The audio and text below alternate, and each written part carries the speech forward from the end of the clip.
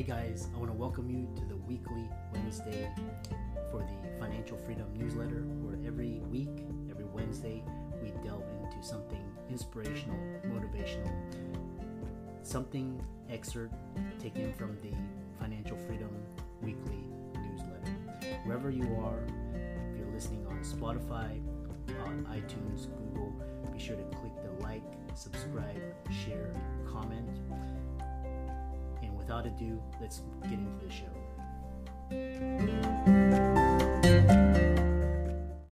When you need mealtime inspiration, it's worth shopping Kroger, where you'll find over 30,000 mouth-watering choices that excite your inner foodie. And no matter what tasty choice you make, you'll enjoy our everyday low prices, plus extra ways to save, like digital coupons worth over $600 each week. You can also save up to $1 off per gallon at the pump with fuel points. More savings and more inspiring flavors make shopping Kroger worth it every time. Kroger, fresh for everyone. Fuel restrictions apply. Welcome, everybody, to this week's podcast episode for the Financial Freedom Podcast. I'm your host, Dr. Christopher Liu. And as you know, I talk about 4 different types of freedom: financial, time, location, health freedom.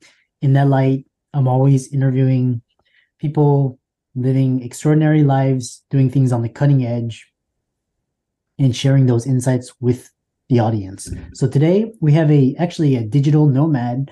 Her name is Heather Markel, and she is founder of Full-Time Travel Coach, and she's a TEDx speaker. She has been featured in the New York Times, and she's going to talk to us all about digital nomadism, entrepreneurship, and living life to the fullest. So, Heather, welcome. Thank you so much for having me. Hello. Hi. I know we had connected through Podmatch, and one thing is that I believe that digital nomads have the ultimate freedom, because you have to have everything. You have to have financial, time, location, and you have to be healthy to do what you do. So, and you can basically be best positioned to be creators, influencers. So tell us more about your story and we'll get started. So I guess my story is that I actually started by working in corporate, which I did for over 25 years. And I became a certified coach in 2008, and actually through my business coaching started out earning myself over corporate, and I was going to quit my job to run my business. But in order to be that successful, I basically worked all the time for a long time, and I burnt out.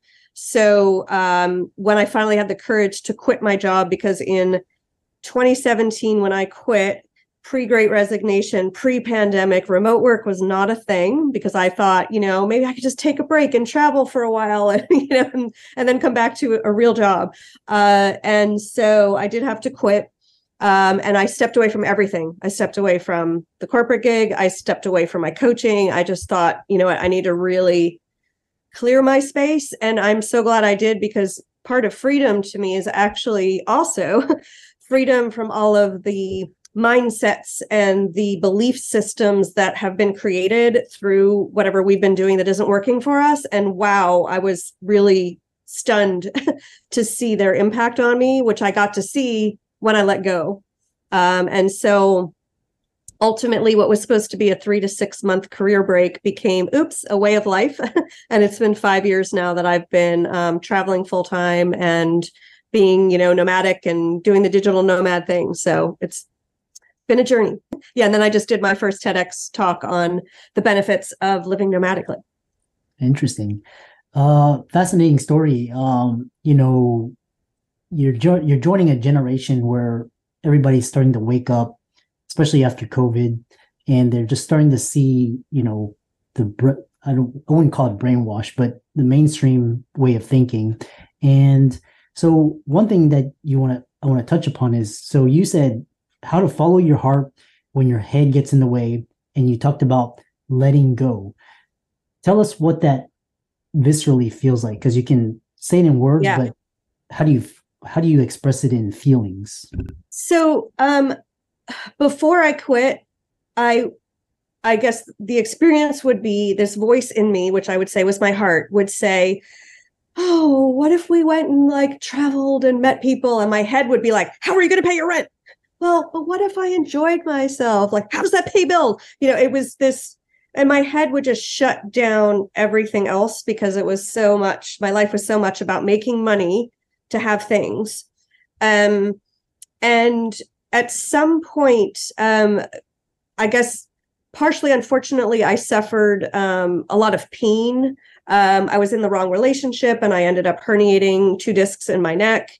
And then ultimately, because my head was leading the way, I felt a pain in my chest in January of 2017.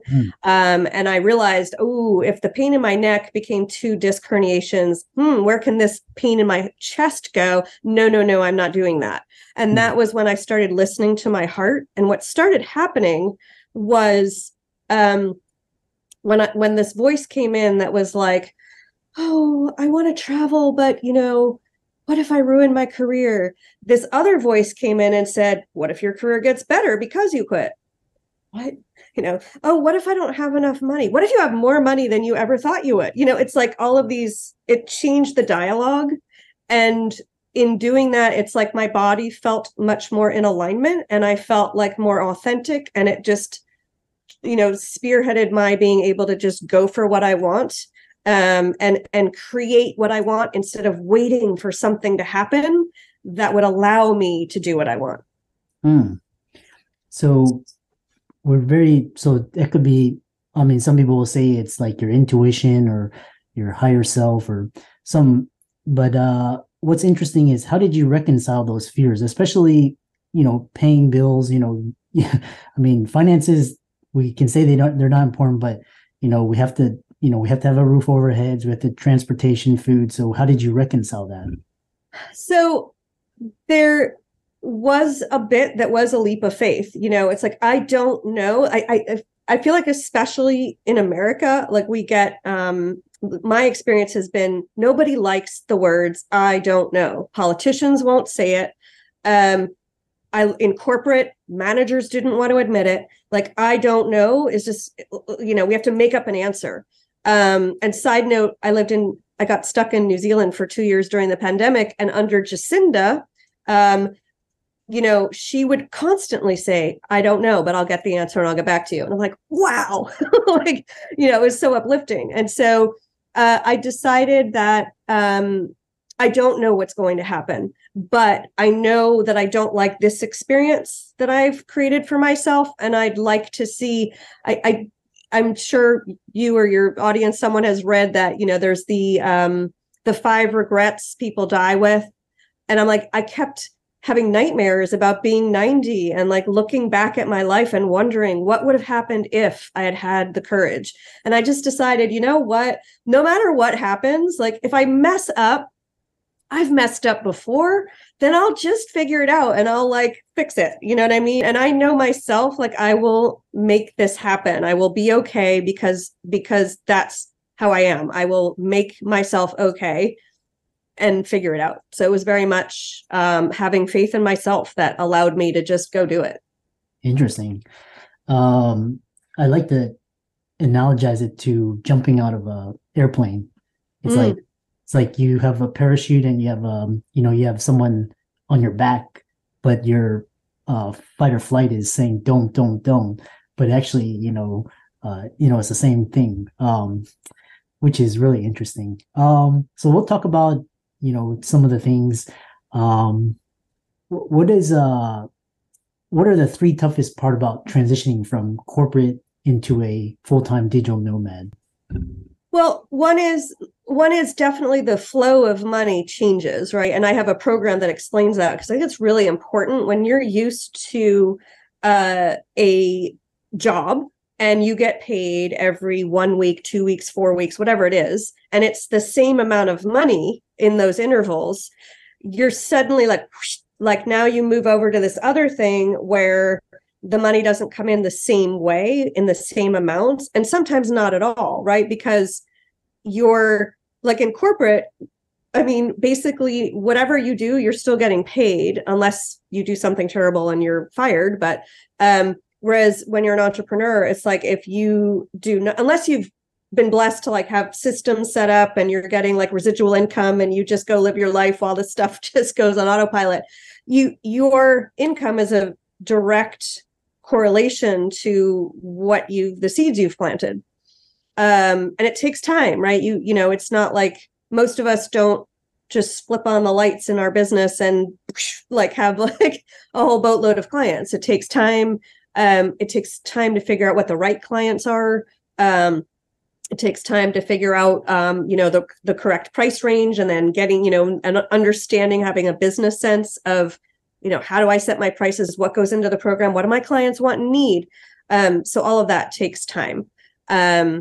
So I think that's a major part of the transition. I think people also, I mean, I'd say remote work has changed the game, but certainly in the old days, right, which were just a few years ago, you went into an office and having a desk job meant people were always around you.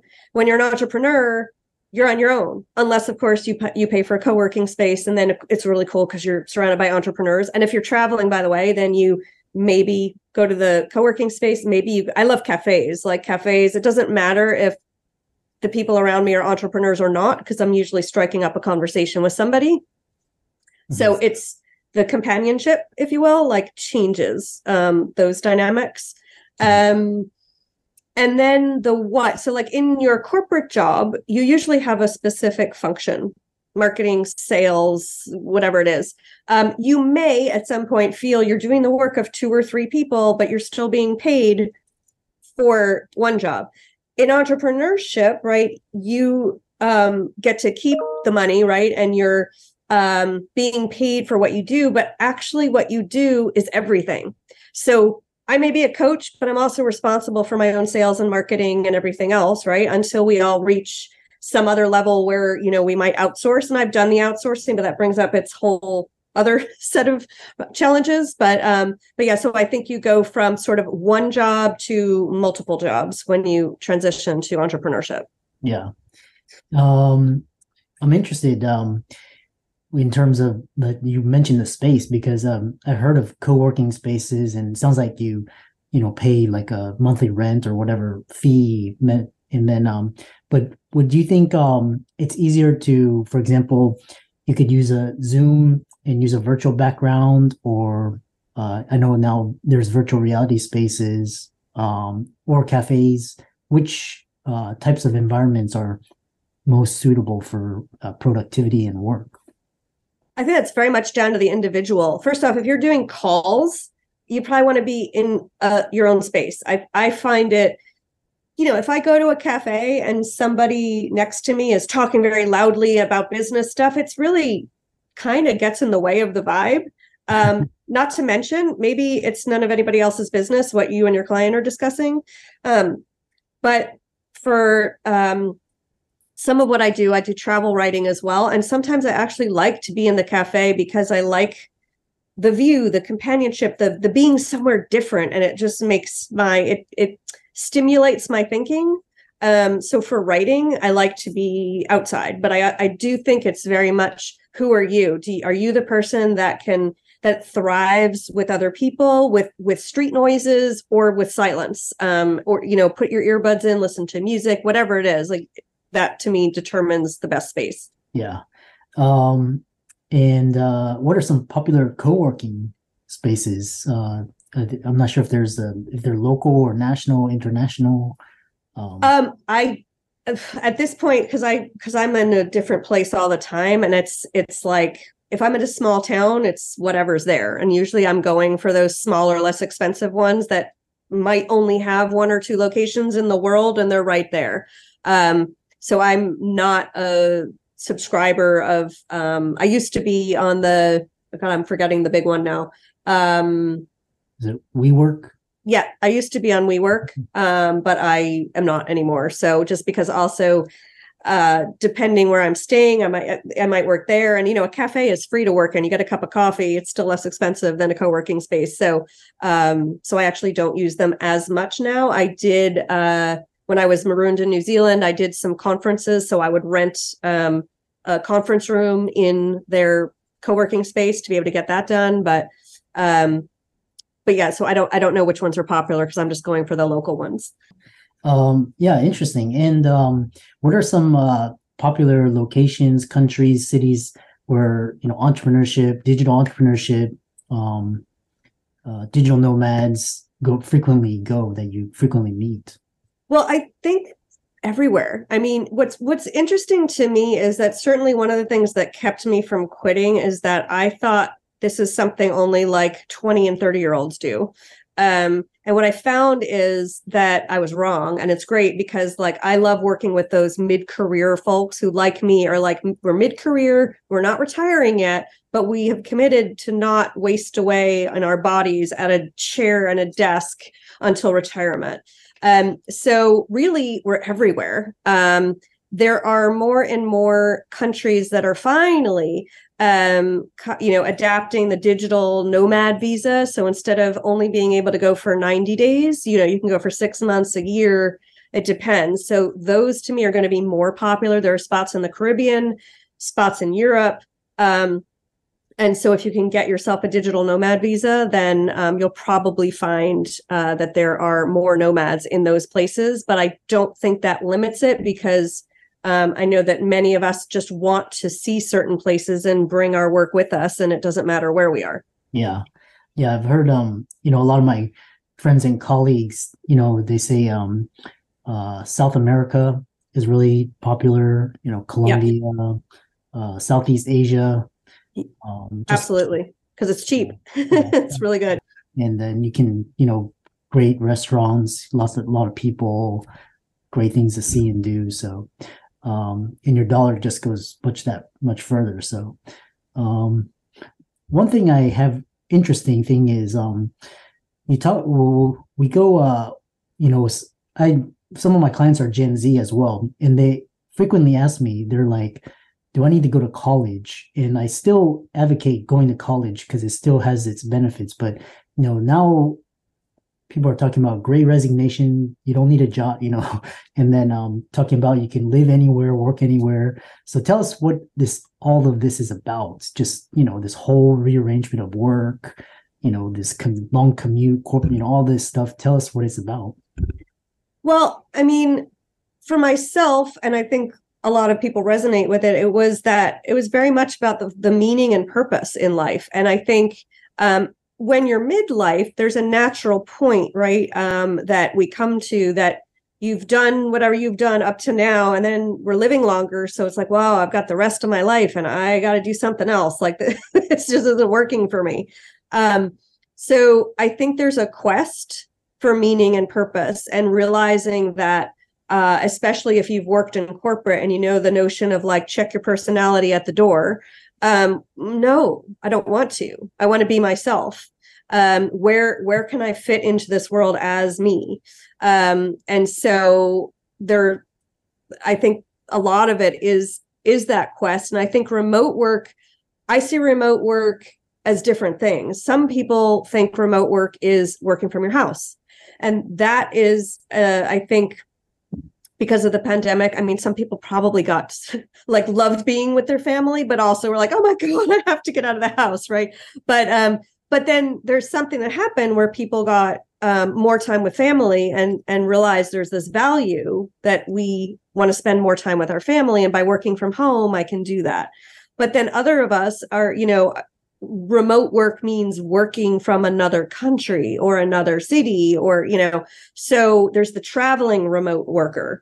And that's very much my bucket, right? So, and I think more and more companies are coming around to that. And that's what I'd like to see is this idea that, what if, why not? Like the company that you're working for has offices around the world.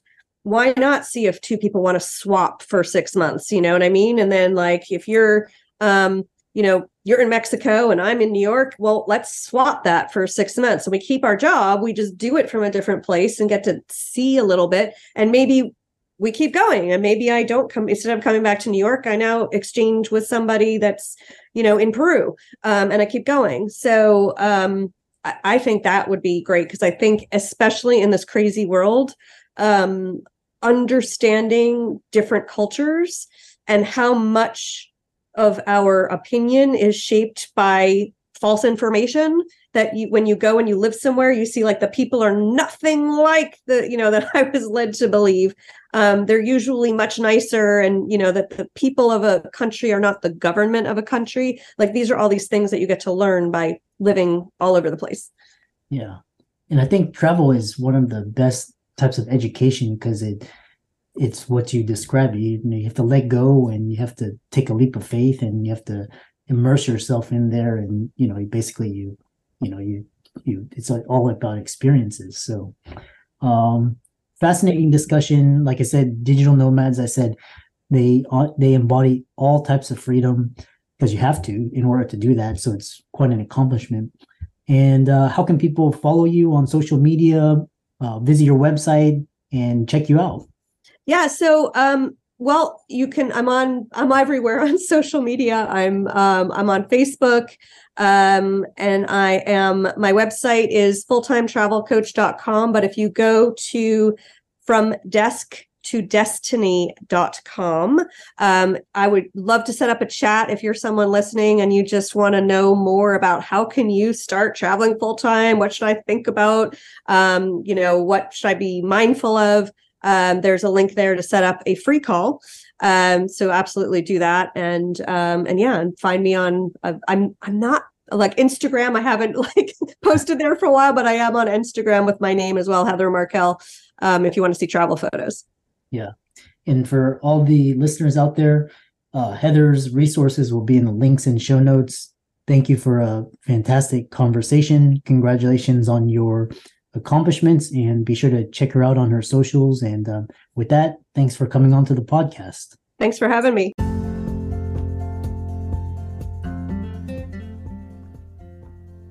I hope you really enjoyed that wonderful, inspirational, motivational piece. Again, wherever you are listening, if you liked it, be sure to like, comment, share, subscribe. We're on everywhere: Spotify, iTunes, Google, Amazon, Audible. And without much ado, be sure to thank this show's sponsors, and we'll see you next week.